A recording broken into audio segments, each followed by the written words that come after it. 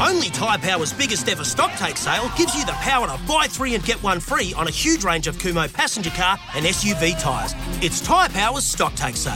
Visit tyrepower.com.au or call 13 21 91 for your local owner-operator.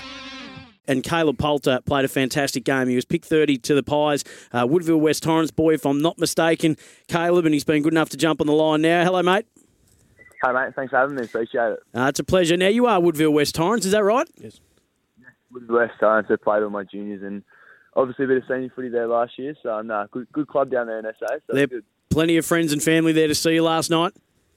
Yeah, it was really, really good to have them there. Obviously, with all the COVID restrictions, couldn't go and see them after or before the game, but I think I gave about 15 to 20 tickets away to friends and family, so it was good to have them in the stands cheering me on. So, yeah, it was good fun. That'll keep you in the good books. You're giving away a few tickets. Well done, Caleb. It was a much better performance than the week before, which was a tough watch against the Cats. Yeah, it was obviously great to come out here. I think we did 60 hours of all the COVID restrictions and quarantines, and obviously we learned a lot off last week. So it was, really good to come out there in Adelaide and get the win in front of an away crowd. So. Yeah, it helps, doesn't it, when you've got a player of the class of Jamie Elliott that can come into a side. I know but your forward line's been maligned and your ball use and the ball movement as such, but it looked a little bit quicker yesterday, and it did look like it was a bit more open, your forward line. Yeah, it was great to have Billy back. I think, he's definitely the one we've been missing. Obviously, we've had Bo McCree as a good small forward, but he's obviously out with a calf strain at the moment. So, like I said, it's good to have him back, and he kicked 5 in the first half. He was on fire early, so it was really good to have him. Obviously, me being a younger player, it's good to have some experience in the forward line.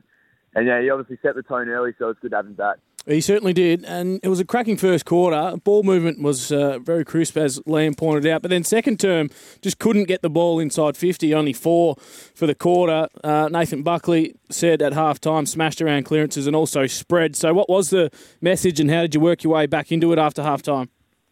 Yeah, I mean, like you said, we went into the quarter-time break pretty happy, and then Crows came out and sort of played a different brand of footy, obviously smashed us in clearances and contested possessions as well. So I think just a quarter-time, half-time break, we just went in there just with a focus of just, a lot of pre-work body clearance and whatnot, and just sort of surged the ball forward. I think we were lucky enough in the third and fourth to be able to get a few more goals on the board.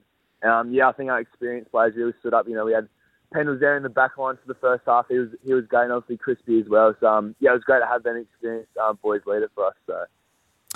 Caleb, you talked about the COVID restrictions leading in. I heard with interest that you guys had to sit around for a while, sitting on beanbags in hotels, etc. Take us through the inner sanctum of what you guys went through. Yeah, so I think Thursday night after training, we stayed in a Melbourne hotel, and that's where we sort of started our quarantine. So we weren't allowed to leave for anything. And then yesterday we flew over on a chartered flight to Adelaide at about 8:30.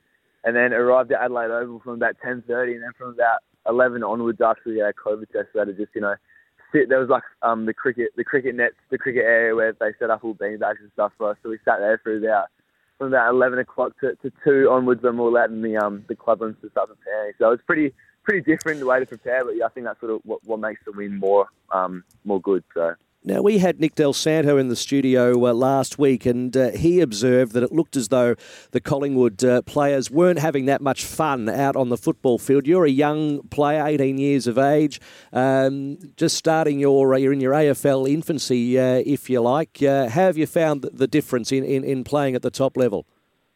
Yeah, it's been great. Obviously, played majority under-18s last year, so it's a pretty big step up from under-18s footy to AFL, but it's been great. Obviously, off the back of a pretty good pre-season for all of us, and obviously setting the tone with the culture and whatnot, we've came out and we haven't played to the best of our standards, but I think all the boys have having a lot of fun. I think we're starting to turn it around, so it's definitely a great club, and I think it's good things coming. So.